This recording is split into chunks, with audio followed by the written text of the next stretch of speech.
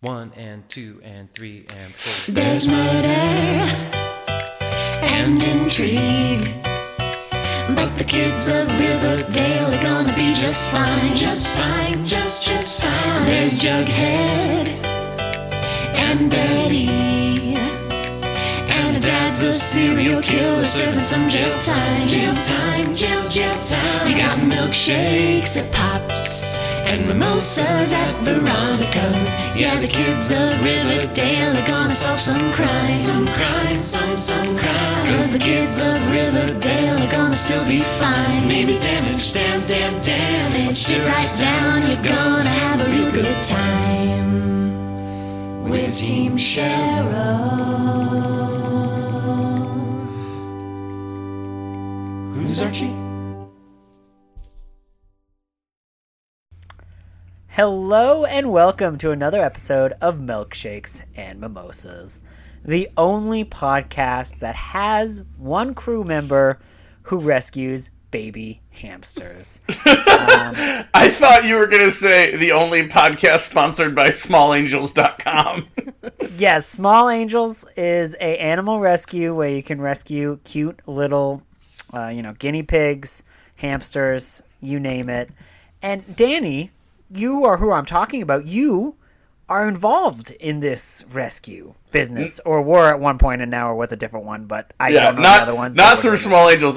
Basically, looking at their website now, I've apparently never actually used them. They were just who someone referred me to because I grew up. I can't believe we went through all of this for it to not even be a thing. Yeah, because I grew up in the Chesapeake Bay region, and so Fredericksburg, Maryland was not far, but then, so that was someone who I was talking to when I was looking to adopt a hamster in Philly, but it didn't work because they were too far away. So the answer is search your local pet websites, and they'll normally actually have small animals. People don't think about that, but small animals need homes too. Well, there you go. What it says to surrender your small pet, which is very sad. Oh, very sad. I'm sad now. But yeah, so that has nothing to do with what we're talking about today. But we're also joined by Caitlin. Hello, Caitlin. Hi. Longtime mimosers, which is what we call our fans, will remember all of our wonderful conversations during the summer, I believe. Or we talked about the movie the last summer. Was it The Perfect Date or the last summer? That was the last one where the three of us were on. I don't the last summer. The last summer? It was the last summer. Yeah, we did Perfect Date first, which I think kind of got our expectations up because that's so far I think the best ancillary movie we've watched, which is not saying much. It's not a great movie, but I don't know. I would prefer The Last Summer to The Perfect Date, but that's just me. And The Last Summer had a lot of problems. Remember when she's like, if I open up the glove compartment, is there going to be water bottles? And then there was. See, I still remember the "unless you're in the mood for something hot" line from The Perfect Summer, which is an all-time classic. But yes, so today we're talking about another ancillary Riverdale cast member movie. We originally were going to talk about The Sun Is Also a Star, but now that's become, to watch that movie is now becoming a tier on the Patreon that we're starting, because it will cost me $17. So as if we get $20 a month, we will do an episode on this, but I'm not spending my hard-earned money on this without some compensation. As opposed to this movie that was in its entirety on YouTube.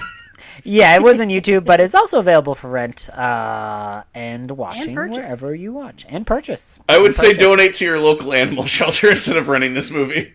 Caitlin, what are we watching today? We are watching Coyote Lake. Ah, yes, Coyote Lake. And that stars one Miss Camila Mendes. So I was a little confused. She wasn't in this, and it was like about a bar where girls dance on the bar. Haha, yes, that is that other thing? Coyote Small Coyotes, Coyote Wilds. Is that it? Coyote Wilds. What is that movie? I don't know what that movie Ugly. is. Coyote Ugly. Oh, see, my thing is, I just think coyotes are cute, so I would never have gotten that. They're cute. No, have different views on animals.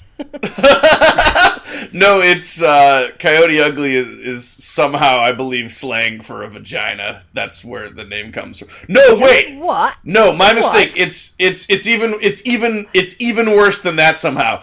Coyote Ugly is when you sleep with someone while you're drunk and then you wake up the next morning. I think they explain it in the movie because I have no idea otherwise. Okay, wait, and is it the idea that you want to gnaw your own arm off? Is that what the thing is?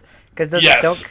Gross. Fuck you, whoever came up with that. We're talking about Coyote Lake, and if you visited there, they would throw you in Coyote Lake. Danny, what the fuck is Coyote Lake about? So this is the story of a woman and her mother her mother is drastically older than her. Like, I kept waiting for it to be her grandmother. And the two of them just kill, like, human traffickers and drug dealers and stuff that come through their sketchy border town. And they kill them and take their money. But what's weird is they, like, drug them before they know if they have any money, and then they search their car for money. So I wonder how often they've just been like, well, fuck, and just let the person go on their way. Yeah, you know, there are a lot of questions with this movie. That is one of them, of course. That is definitely one of them. And then then the mother prays at a altar that she has built, and she puts a little notch in the wall for how many people she's killed. Wow. I must have missed that. I must have been writing notes when I missed that small part. That is a very significant part. Damn, she's keeping track, man. She's serial killing it. But spoiler alert: you didn't notice the part at the end of the movie where I keep wanting to say Hermione, which is not the character's name. Esther? No. What's her Riverdale character name? Her Riverdale name is Veronica. Hermione's her mom. Veronica Lodge. Yeah, Hermione's her mom, excuse me. Yes. So, my God. Where Veronica goes and, like, breaks open her mom's closet at the end of the film, and she sees the altar with all the, like, slashes, which I was confused why she was so shocked by that, since as far as I can tell, she'd been involved in all the murders. Or was the idea that, like, she would go to the store and the mom would just, like, murder someone real quick while she was gone? I mean, hey, man, who knows? Who knows what was going on with that shenanigans? I'd also like to note that I'm currently being trolled by Caitlin hamsters because there's a hamster up for adoption that's over a year old, and I say that most of my hamsters only live for a year. Yeah, so we put you on blast, much like Coyote Lake put on blast those motherfuckers who are human traffickers. Yeah, so basically the plot of this movie, because I love you, Danny, but I know we'll never get to the end of this because you will get sidetracked ad infinitum. So I explained the entire plot. What are you talking about? Well, I mean, there are people who show up from the cartel, and they start kind of taking these people hostage, and the rest of the movie becomes like a hostage romance / thriller / ooh, did you really need to do that? That's a weird choice movie. So that's basically picture my new favorite genre. Picture the Dennis Leary movie, The Ref, except I've never seen that. What Dennis Leary The Ref movie is that? Do they also put people at the bottom of lakes? No, it's the only other hostage romance I can think of. It's one where, like, wait. So somebody I don't like once was playing this movie at a Christmas party he was holding, and I think I've never finished to watch the movie because I associate it with that person I dislike. I'm like, you made a shitty Christmas party, and you made me come, and you made me watch The Ref. Fuck you. Don't worry. I've never seen it either. It was the only other hostage romance I could think of. Oh my God. Okay, Caitlin, what did you think of this movie as a whole? And what did you think of Camila Mendes' performance in general? Also, I I'm sorry because we do have a lot of problematic aspects that we have not touched on yet, but we will get there. I swear. So, actually, the first note I have about this movie is Camila Mendes is a bad actress. Oh, what? Oh, poor I Camila didn't think she was Mendes. very good in this movie. In fair. general, I That's think she's good, but I just felt like this. I don't know if it was the way the character was written or the way she performed it, but it just felt a little stilted. I forget. Have you seen much Riverdale, Caitlin? Not very much, no. Yeah, because I feel like this role is better based on Riverdale, because it's not that she's bad on Riverdale, she's just the most, like, over-the-top character ever. Like, I feel like her and Cole Sprouse are just both gunning for, like, you know, like they literally must have to put them in, like dog mouth things to keep them from chewing the scenery. You mean muscles? Dog mouth things? Yes, you're wearing one of those dog mouth things, I see. I, too, am kinky. Like a Bane mask. That reminds me, I was at a pet store last weekend, and they had they had leashes for gerbils. Oh, this is just gonna be called Rescue Gerbils, the episode. But anyway, sorry, Camila Mendes, not a great actor in your estimation. Sorry, I totally interrupted you, Caitlin. I'm sorry. You're fine. I think that the woman who played her mom, or as Danny pointed out, possibly her grandmother, given the age difference, I thought she was a really compelling actress. That is Adriana Barasa. She is from a lot of things, actually, so she's very well known. She was in Drag Me to Hell, even. Oh. And Thor. She was in Thor. What?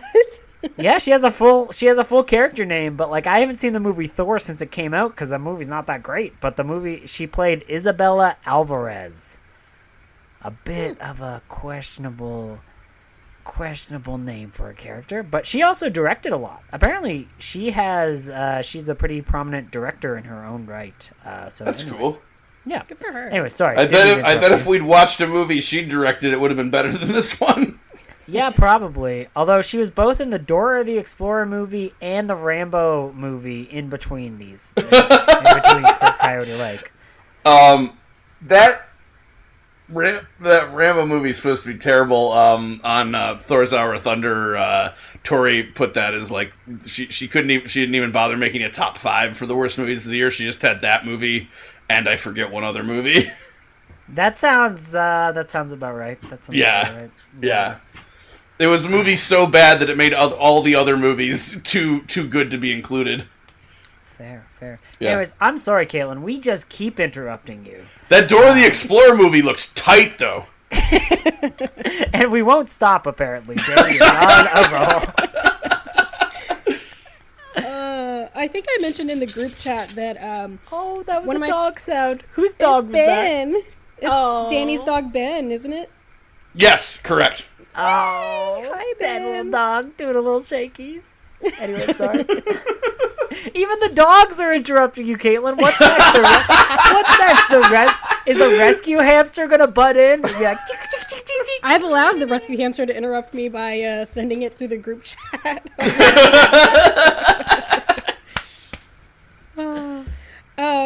In the group chat, I had mentioned to y'all that I worked as an interpreter for Spanish language resources, and I worked with a lot of immigrants. And I've seen the way that coyotes, or coyotes as they're pronounced, as Andrew mentioned earlier in the show, and how the cartel has just like horrendously and tragically affected so many families that I worked with. So at first I was really frustrated by how romanticized the whole situation was. At first I was on board. I was like, okay, sweet, we're killing traffickers, let's fucking go. And I was on board with that.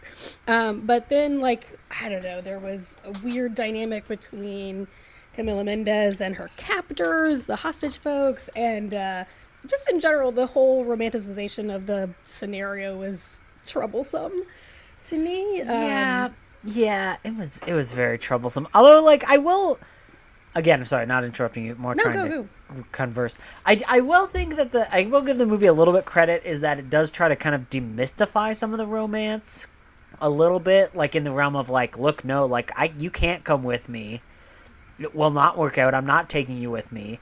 I will drop you off at a random town so you can become a cleaner or a waitress or whatever. Like, literally, those are the only careers she can come up with. Well, I mean, come on, Camila Mendez. Like, be a fashion designer. You got some weird chic in this movie.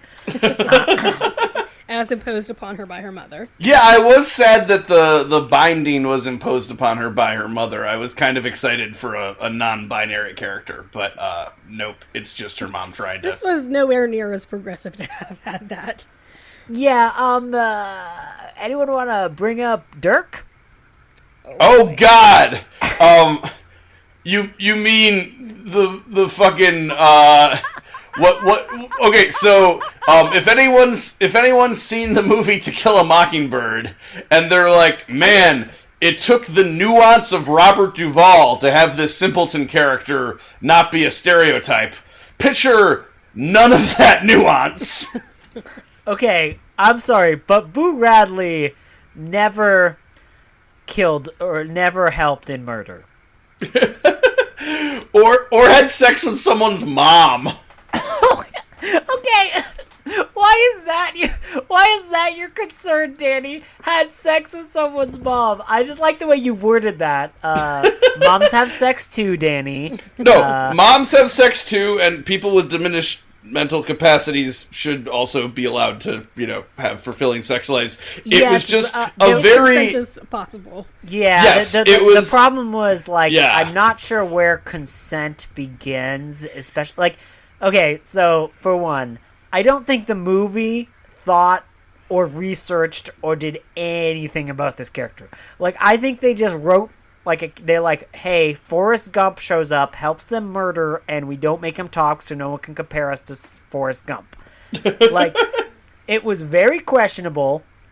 I think they did research on a lot of other things, but I don't think his performance in particular was, researched at all or, nuanced enough to kind of, discuss who he was and, where the fuck does that guy live normally?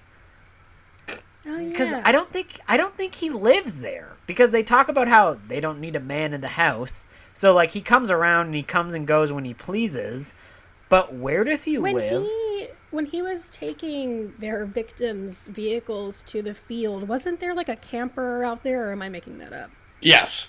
Okay. But if he's driving all their vehicles to his own camper, that seems like a bad plan on his part.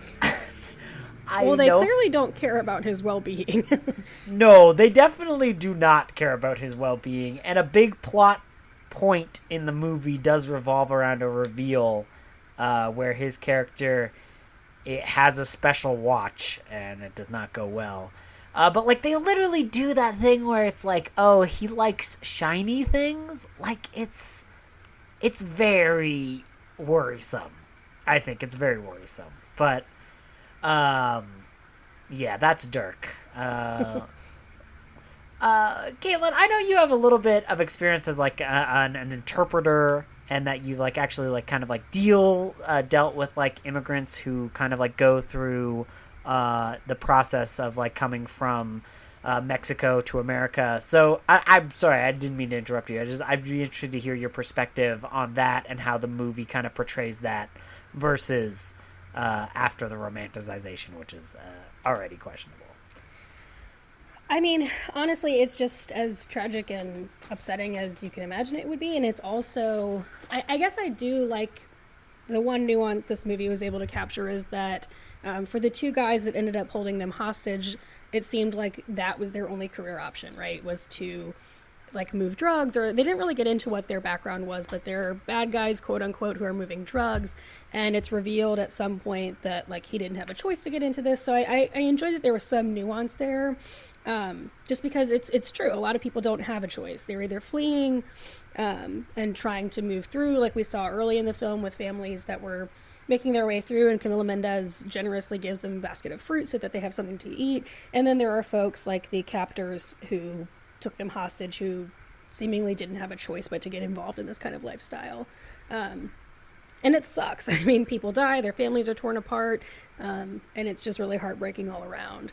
But at the same time, in that same vein, I think I also mentioned being kind of torn, because while I do hate that it's romanticized, at the same time, this is somebody's, well, actually, it's a lot of people's reality. And some people do live this as their day-to-day life, and they do find, I guess, love, quote-unquote, that way. But in general, I was just kind of irked by the dynamic between Camila Mendez and her hot boyfriend with the gun character in this movie. And, yeah, that like was all kinds of problems. He was holding her hostage, but she also, like, wanted to have sex with him. I don't know, it was just very weird. Yeah, it was very weird. And I think, like, I mean, like, again, I don't mean to be mean, but, like, I do think a better movie might have been able to explore that a little more in depth. Because, like, for me, like, a lot of what Camila Mendez's character is going through kind of reminded me a bit of, like, Munchausen by proxy. Not to the extent that her mom tells her about illnesses, and she believes that she has an illness, but, like, there is a lot of societal woes or, like, moral standpoints, like, ideological views that are, like, set upon her that she kind of, like, is forced into believing in a way that was kind of similar to that. Now, that disorder is a real thing and is very complex, so I only brought it up in ways of, if you know about Munchausen by proxy, you might kind of understand a little bit more about the character if you haven't seen the movie. By the way, chances are you haven't. I don't think anyone has, other than us three in this chat room. And presumably Sarah Seligman, the director and writer. Yes, sorry. Sarah Seligman, the director. She does do a good job directing. I will say that. I think the direction, like, as far as, like, cinematography and that goes, is pretty good. I think, unfortunately, it's the script which I have the most issues with. Like, I don't think this is a particularly ugly movie by any stretch of the imagination. It's well captured. Like you said, there's so many different directions that it could have gone, and it chose to go in all of them. I would have enjoyed a story about a mother-daughter team who grapple with, I guess, sort of the emotional and moral parameters of killing coyotes, and then I can also understand the story of, you know, drug cartel folks who are moving through a town, have to hold someone hostage, and, like, a romance happening in there. I could see a story about, you know, a girl whose mom doesn't want her to help immigrants that are coming through and crossing the border, but, you know, struggling with that. But it went in all those directions, not just one. Yeah, I think that is probably the biggest error of the film. And I think the film doesn't really... I mean, like, I think the film wants to talk about Camila Mendez's character and how she kind of, like, goes through and reacts to this world, but I don't think the script really does enough to kind of point out her worldview. Like, we don't really understand how she feels about any of these, other than, like, you kind of get the idea that she goes, oh, this is just how life is, this is kind of justified. Yeah, well, it's funny how artificial all the stuff about the border feels, because I was reading here, the director and writer was born and raised in Mexico, so it's she clearly had sort of a story to tell about this, whether it was her own story or just, you know, what she'd heard growing up, but it was something where you feel like she wasn't able to capture it, like you guys said, it's all sort of broad strokes.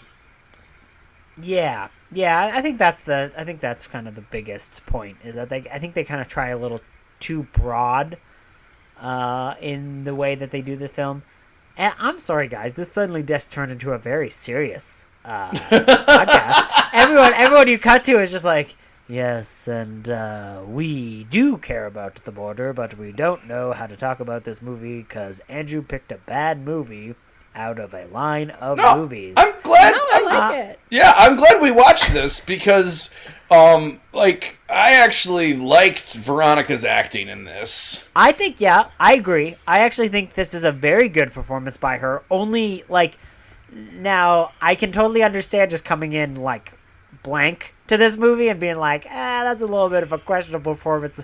But if you compare it to Riverdale, like Danny said earlier, it is such a dramatic difference that it really brings out, like, the kind of the subtleties of the character a little bit. Like, the fact that she can play anything subtle when she plays Veronica on Riverdale, who is maybe the least subtle character of all time. Oh wait, Cheryl Blossom exists. Like it's like that show has like no subtle characters. Yeah. So like the idea that she can perform a role with any type of subtlety, just like instantly is just like give her the Oscar. Like Yeah. I'm just like suddenly Well- like clapping and I'm like give her the Oscar. I want to see her accept her reward because Well, she can and- somehow play not Veronica. Just when I saw the poster for this and I saw like a guy with a gun and then her, I just assumed it was going to be like she's like a rich girl that gets kidnapped because Right. every single thing we've seen her in, she's played a rich girl. She's rich on Riverdale. Oh, She was rich in The yeah. Perfect Man, or excuse me, The Perfect Date.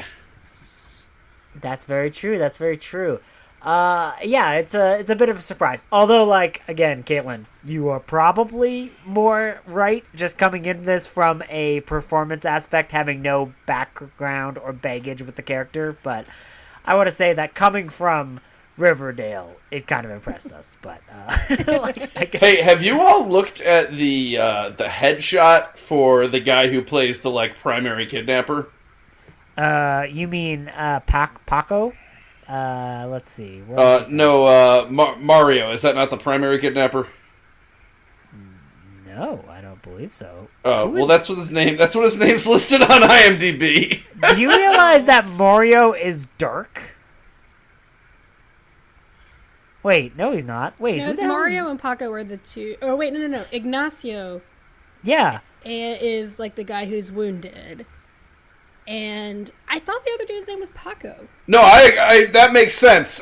For some reason, he's credited as Mario. Yeah, I'm you're not- right. It is. I'm looking at Wikipedia right now, and it's listed as Mario too. But I'm pretty Yeah. sure his character's name was Mario. So go to IMDb and look at him, or just look up Charlie Weber on IMDb. look at the and- fourth photo right now. Whatever you're doing, look at the fourth photo. The fourth photo. Okay. Fourth photo of him, Charlie Weber. Oh my God! What is going on? Oh, it's from Vampires Suck. You know, I gotta give Charlie Weber props. If he's out of Vampires Suck. Oh, wait, is this the guy who's the first character? Is that who Mario is? The very first character who gets drugged and, like, thrown in? Because, like, he doesn't look like him. Because...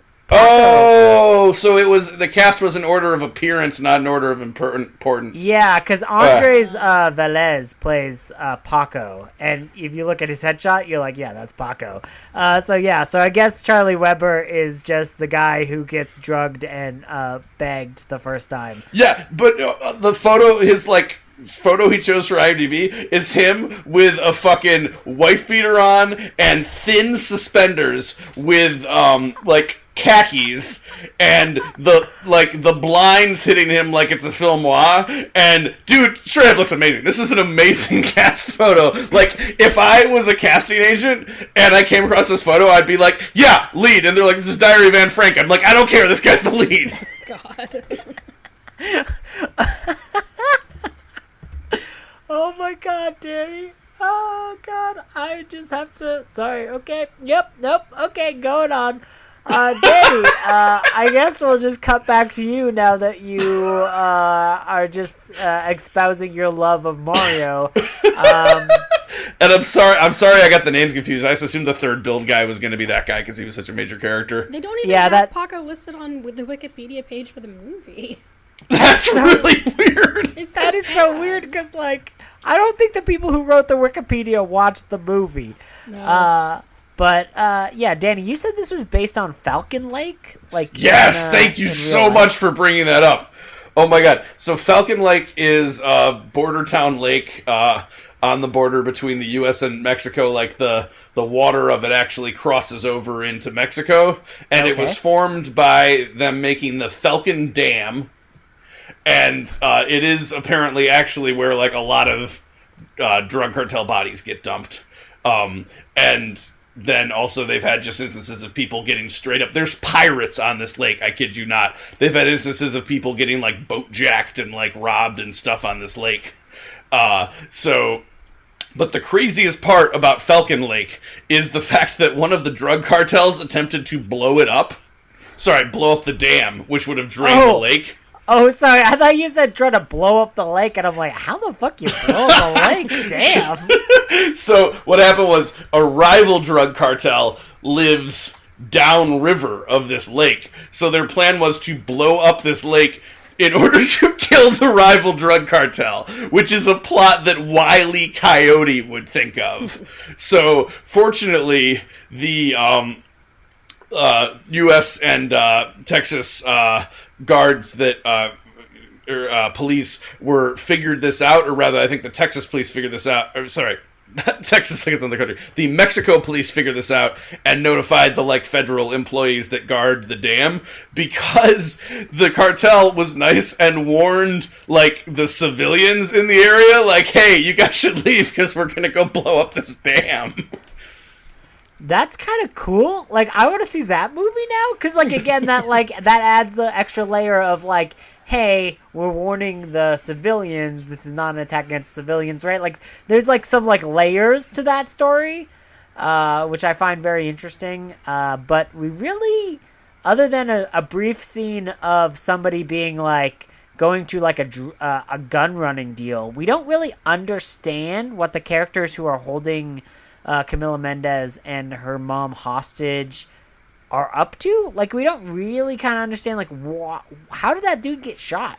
Does I anyone was really confused. If you get shot and you're gun runners, you're really bad at your job because you have the guns. Does anyone have any ideas how they got shot? Was it by the same we see dudes? them have a confrontation later on with some of their arms dealers. So right. And at some point they have a gun drawn on them. So I don't know if it was a confrontation gone wrong or a drop-off gone wrong, handoff gone wrong. But I assumed that it was from a rival person or someone that they ripped off. Or, maybe they were involved in the 2010 plot to blow up Falcon Dam. Could have been. You know what? I guess they don't give a year. They don't give a year. As far as I know.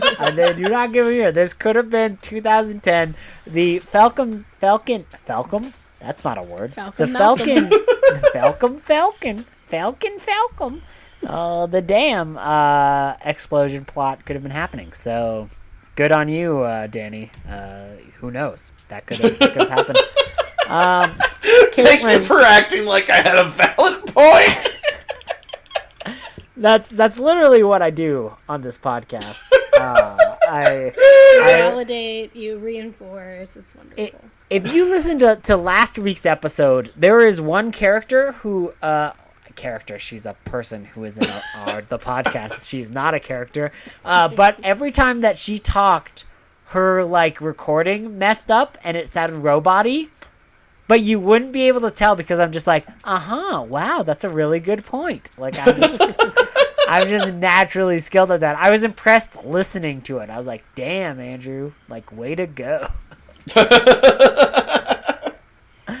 But okay, Caitlin, I must know, what did you think of Camila Mendes's fashion choices in this movie?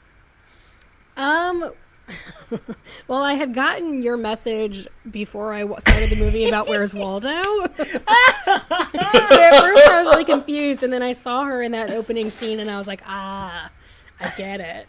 There's Waldo. Oh my god, wait, time out. I'm so sorry to interrupt, but I have to talk about my favorite story about Where's Waldo.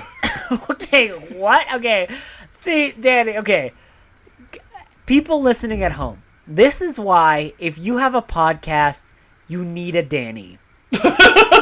you need someone who will somehow have a favorite story about Where's Waldo, a book that you probably read to pass time while your teacher yammered on and on in some type of English class. A book that you read at the dentist office when you're 8.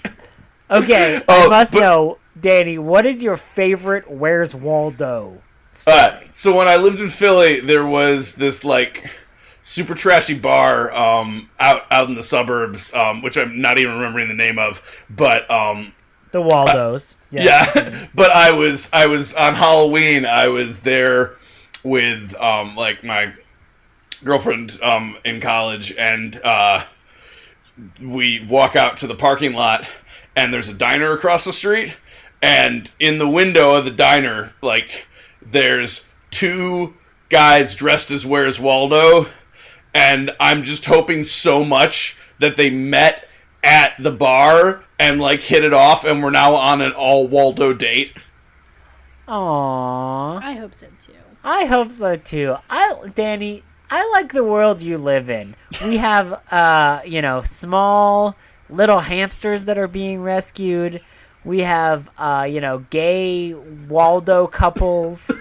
It's really is the paradise that I think Camila Mendes was dreaming about in this movie. I really think that when she was thinking about a better life, she was thinking about your life in particular. Danny, you can give her the life she's always dreamed of. Yes. You can give her the life she always dreamed of. But yeah, sorry, Caitlin.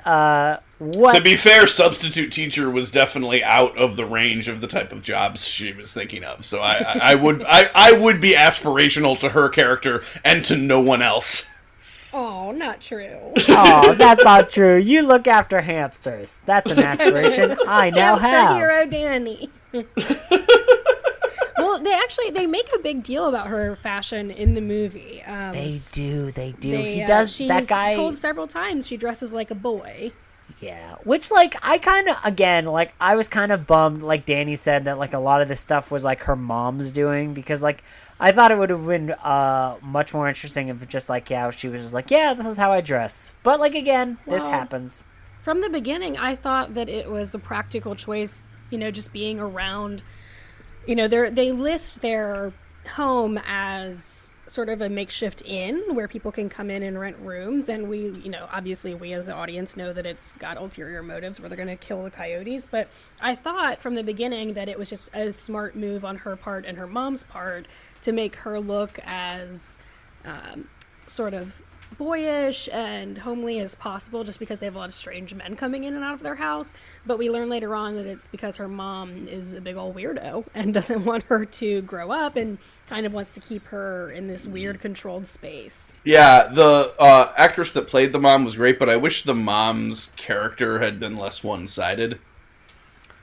I think we would have done with, like, a few just, like, cutaways with just her mom's character, right? Like, I think that they kind of just, like, rob her of, other than, like, so she looks on, you have the idea that her mom lost a brother and her husband.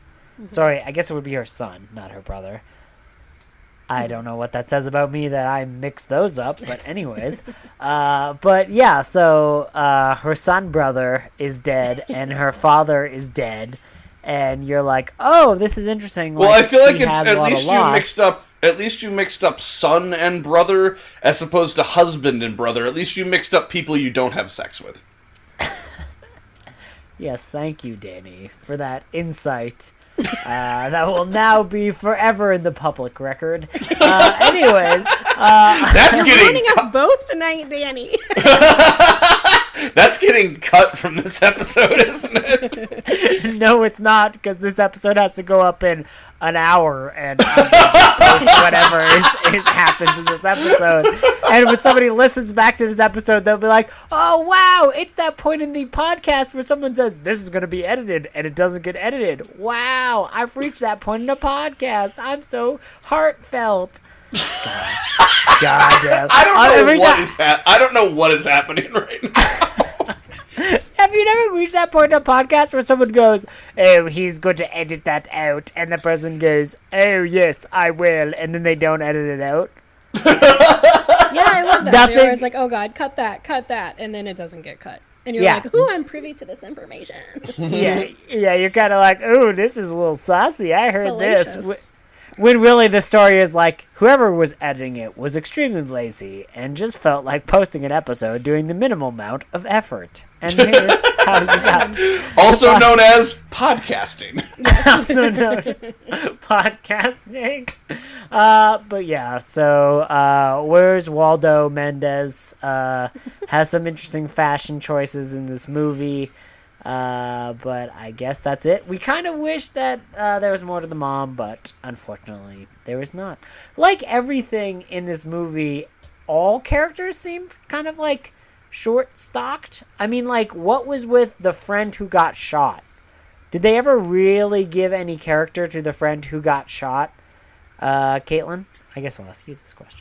No, it's funny. I feel like we have the two like collaborating parties, which are Camila Mendez and the cute boyfriend guy Paco, and then we have the two extremes on the other end: the mom who doesn't give a shit about either of those guys' lives, and then the wounded friend who also doesn't give a shit about either the mom or the daughter, because both of them are like, who cares? We don't need them. Like, they're not our priority. They're not important. But then you got your little love story between Camila Mendez and Paco, who are like, no, we can't hurt them, and they're I don't know.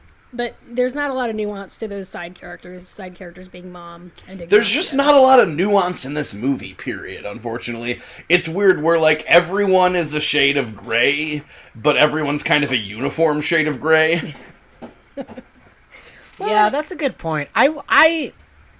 This movie is only like an hour and a half long, and most movies in this ilk are at least 2 hours, so, like, it felt very truncated. Well, I was happy with a really small cast and within a confined shooting location for the most part. They go to the pharmacy once or twice, but for the most part, it takes place at the little farm inn area. Yeah, and I was actually happy for it was a short length and it was a very just sort of low stakes story, like But it shouldn't have been. It's the cartel, it's human trafficking, and it's a hostage situation. It's so weird that it felt low stakes. Yes, okay, that's fair. But I guess that's what I kind of liked about it is that, like, no one ever really felt like they were in any. At least Camila Mendez never felt like she was in any danger. Like, this dude always is like pointing a gun at her, but then if she's like, "Oh, don't do that," he stops. Like. Yeah, all it took was like a very Disney moment of like, your hair is down, you look very pretty. Like, Oh my god. Yeah. Yes, it was literally that moment of, oh wow, your hair is down. You are suddenly the hottest babe in the school. This is an 80s sex comedy. And that you just take off your glasses and let your hair down and suddenly you are a sex goddess.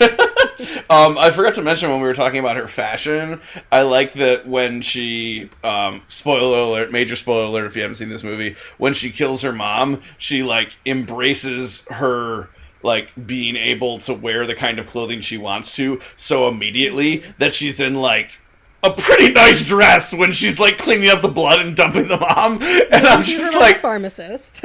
Yeah. Yep. The pharmacist was so kind and she gave her a nice dress. Oh yeah, the greatest pharmacist ever. You just walk in and you're like, oh man, we need a bunch of like painkillers and muscle relaxants. And she's like, prescriptions? Never heard of them. Though to be fair, that was consistent with things Camila Mendez is in. Because you remember at the beginning of season 3 of Riverdale when Betty was faking going to a psychiatrist and was just writing her own prescriptions and they were for some reason filling them? Holy shit. Yes, I do. So I guess maybe a little bit of Riverdale logic kind of like sunk in. Although I will say the female who was doing the pharmacy, the head of the pharmacy, I guess that's how you say it. Pharmacist? The pharmacist? That's how you that's how you actually say it, but my brain was like blah, blah, blah. She was quite the lady who farms, I think is the technical term. The lady who farms. She was very good. I thought she did a good performance.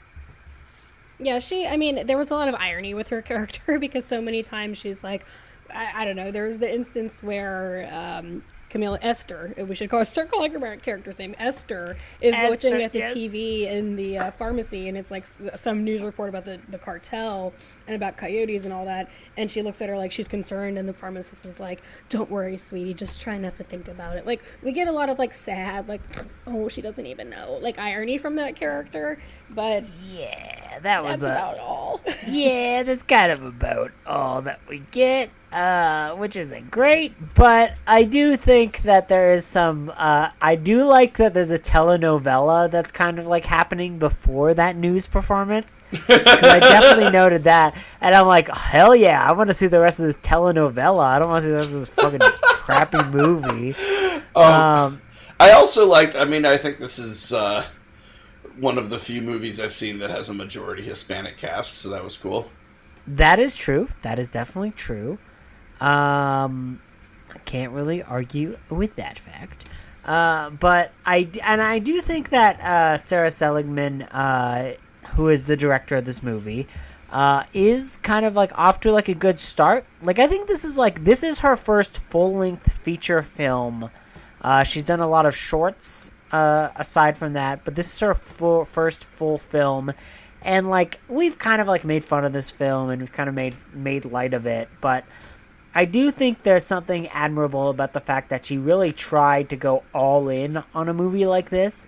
Like she tried. You can tell that she put her all in and she tried. And I think that she should be given another chance to direct.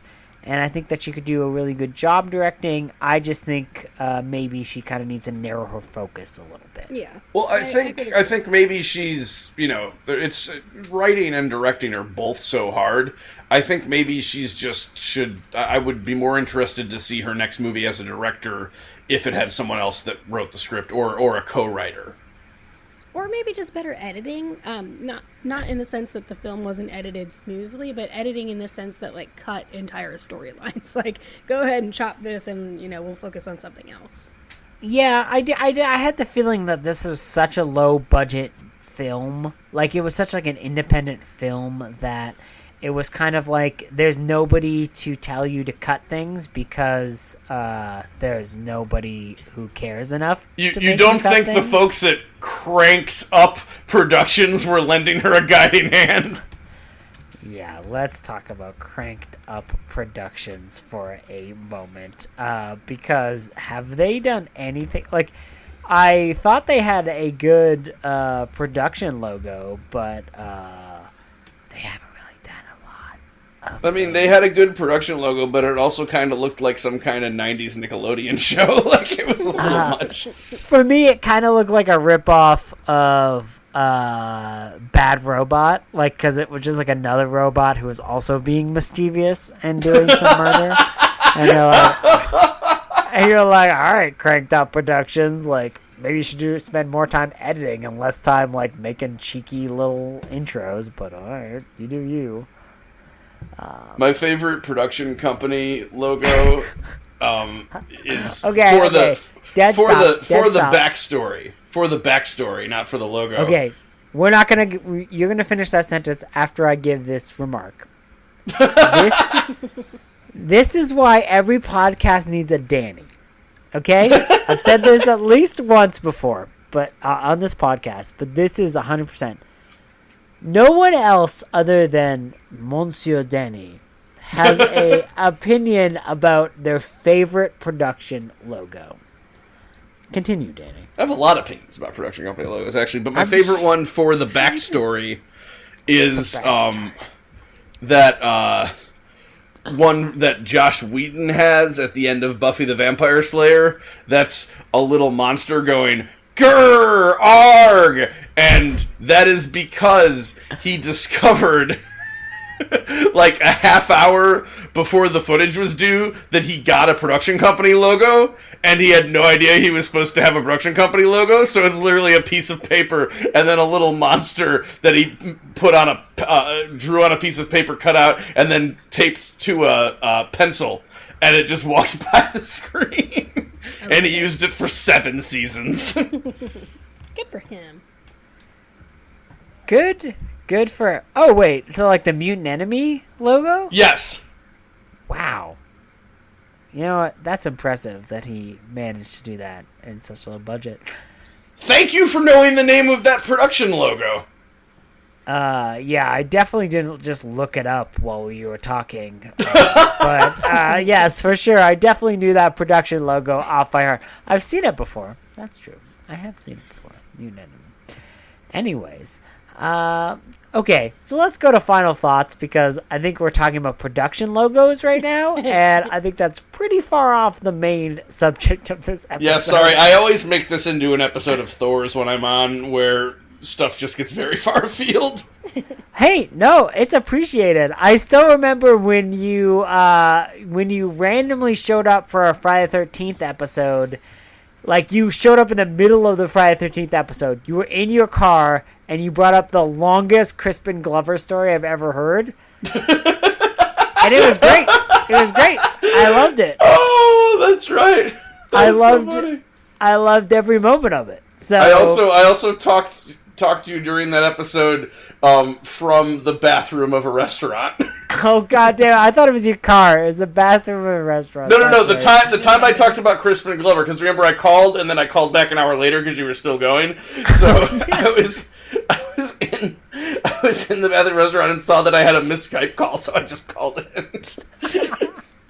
That's what everyone in the public restroom wants, someone on Skype. Oh my god, that may be the greatest podcast recording of all time.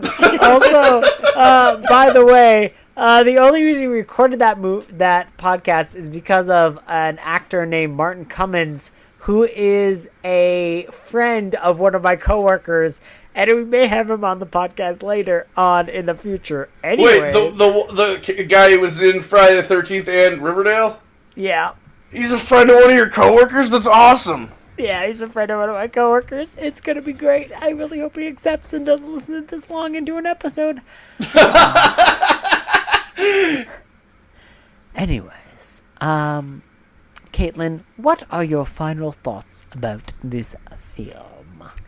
I thought that it was a cool concept, but I also felt like I was watching 3 different movies at the same time, even though it was a tiny cast and a tiny set. But I don't know. I'm glad that I watched it. Like I said, I have not firsthand, but certainly secondhand experience, with some of the struggles that are presented in this movie, even though it turned into more of a love story than anything else. But yeah, I love a little murder. So I guess it was good. Well, I think the murdery parts were the best parts of this movie. It was really when they tried to have, like you said, that romance that was just so icky, no matter how, casual they made the kidnapping. Or how necessary they made it, too. Like, it's like, oh, they had to come in because the friend was wounded, and I don't know. It was yeah. Something else. Yeah. Yeah, you know what? That's fair. That is fair. Monsieur Coyote himself, Danny, what did you think of this cinematic adventure? I love that before we recorded, you were like, well, I'm not going to say coyote the way it's pronounced at the border because that would be offensive for me to do it. And then you just, like, an hour into this, you just drop it. You're just like, fuck it, I'm going to say it. I'm sorry, it's my head. Like, my brain just says it as coyote. And I apologize, but I want to know your opinions. So, this in terms of movies that take place in a sort of border town, this wasn't as good as Good, the Bad, and the Ugly. Oh yeah, you know what? It wasn't as good as Good, the Bad, and the Ugly. What an interesting saying that definitely is applicable to this movie. But we'd end up here. But I got something out of this movie. I think it's, I honestly think it's the best movie we've watched that's, specifically because someone from Riverdale has been on it. I mean, okay, so I would say that in the way that's fair, that's the movies you have watched, but Hustlers is like a really good movie. Oh, who's in Hustlers again? Lily Reinhart. Is that Betty? Yeah. Betty's in Hustlers. Oh, that's exciting. Betty I honestly thought you guys were just covering Hustlers because it was awesome. I didn't realize it actually had a Riverdale connection. I mean, that's fair because, let's be honest with you all, that last week's edit was a fucking train wreck. That was a bad edit of a bad podcast, and I'm sorry, but everything was delayed and it went bad. But anyways, continue. So yeah, I'd say I wouldn't recommend this movie, but I am actually interested in both what this director does next and what Camila Mendes does next. I think, Cheryl Blossom will always be my favorite part of the show, but I think Camila Mendes really, really impressed me with her acting in this. You know what? That comment that you just made was very much like a segment that I experienced in the latest Riverdale YA novel, which, by the way, of course I have fucking read. because I do this podcast and I take it seriously. There's a moment in the book where Cheryl herself goes, I fucking can't help but be impressed by what Cheryl is wearing. So that's pretty much what it felt like the sentence you just said was like. So, congrats on that sentence. I kind of wish I could just follow Danny around and just be like, congrats on that sentence, man. Like, I just feel like that. I wish that was just a thing I could do in my everyday life. But as far as my existence, I pretty much... As opposed to when you follow me around because you're trying to pee in public. We won't talk about that time I almost got arrested by the Chicago Public Authority. I don't know how you talked your way out of that. It's called Canadian and White. I admit my privilege, and it was not great. But yes, I got out of being arrested in Chicago when I went there for the only time I will probably ever enter the city of Chicago. It's when y'all met in person, you guys. We all met in person, and the night ended with me almost getting arrested, but hey, who's keeping track? I am, whenever I'm feeling down about myself. Oh, I'm sorry to hear that. I wasn't trying to make you feel down. I was just trying to make fun of you for trying to pee in public, or rather succeeding in peeing in public. I succeeded, and that should be an accomplishment, not a depressive fact, but hey, whatevs. This is my brain. But I agree with everything that Danny said, because I don't remember what Danny said, but I'm going to say I agree so that we can end this podcast. I said this movie was the Mask of Zorro of movies about coyotes. There's no way you said that. I would have remembered that. Anyways, as always, you can follow this podcast on MPodcastM on Twitter and Milkshakes and Mimosas at milkshakesandmimosas at gmail.com to email us your thoughts and facts. Danny, is there anywhere else they can find you on this World Wide Web? They sure as fuck can. They can listen to Thor's Hour of Thunder, where we talk movies that we love, but that don't necessarily have the biggest audience from mostly the 80s and 90s, and that's Hour of Thunder. Just search Hour of Thunder or Thor's Hour of Thunder in any podcast app, or do hourofthunder.podomatic.com if you want to look at the really basic website that Podomatic gives you. We are covering Midsummer on Sunday though, so we're getting into some more popular flicks. That's true. We occasionally break from my goal, which is for us to only talk about movies that no one cares about. But hey, we also talked about Chud 2, Bud the Chud. That's more in line with our goal. Hey, our I Come in Peace episode had a lot of downloads though, so people clearly like the weird ass shit we're throwing down. Sorry, what did you say? I already forgot that movie. The I what in know peace? I watched it, but It's called I Come in Peace, Andrew. It is the movie where what the fuck is his name? Stupid Dolph Lundgren stars against that weird alien dude who's like, I come in peace, and just like steals their soul essence or whatever. Yes, that is 100% correct. Have you seen it? No. I liked it. Okay. I barely remember it. Caitlin, where can we find you on this interwebs?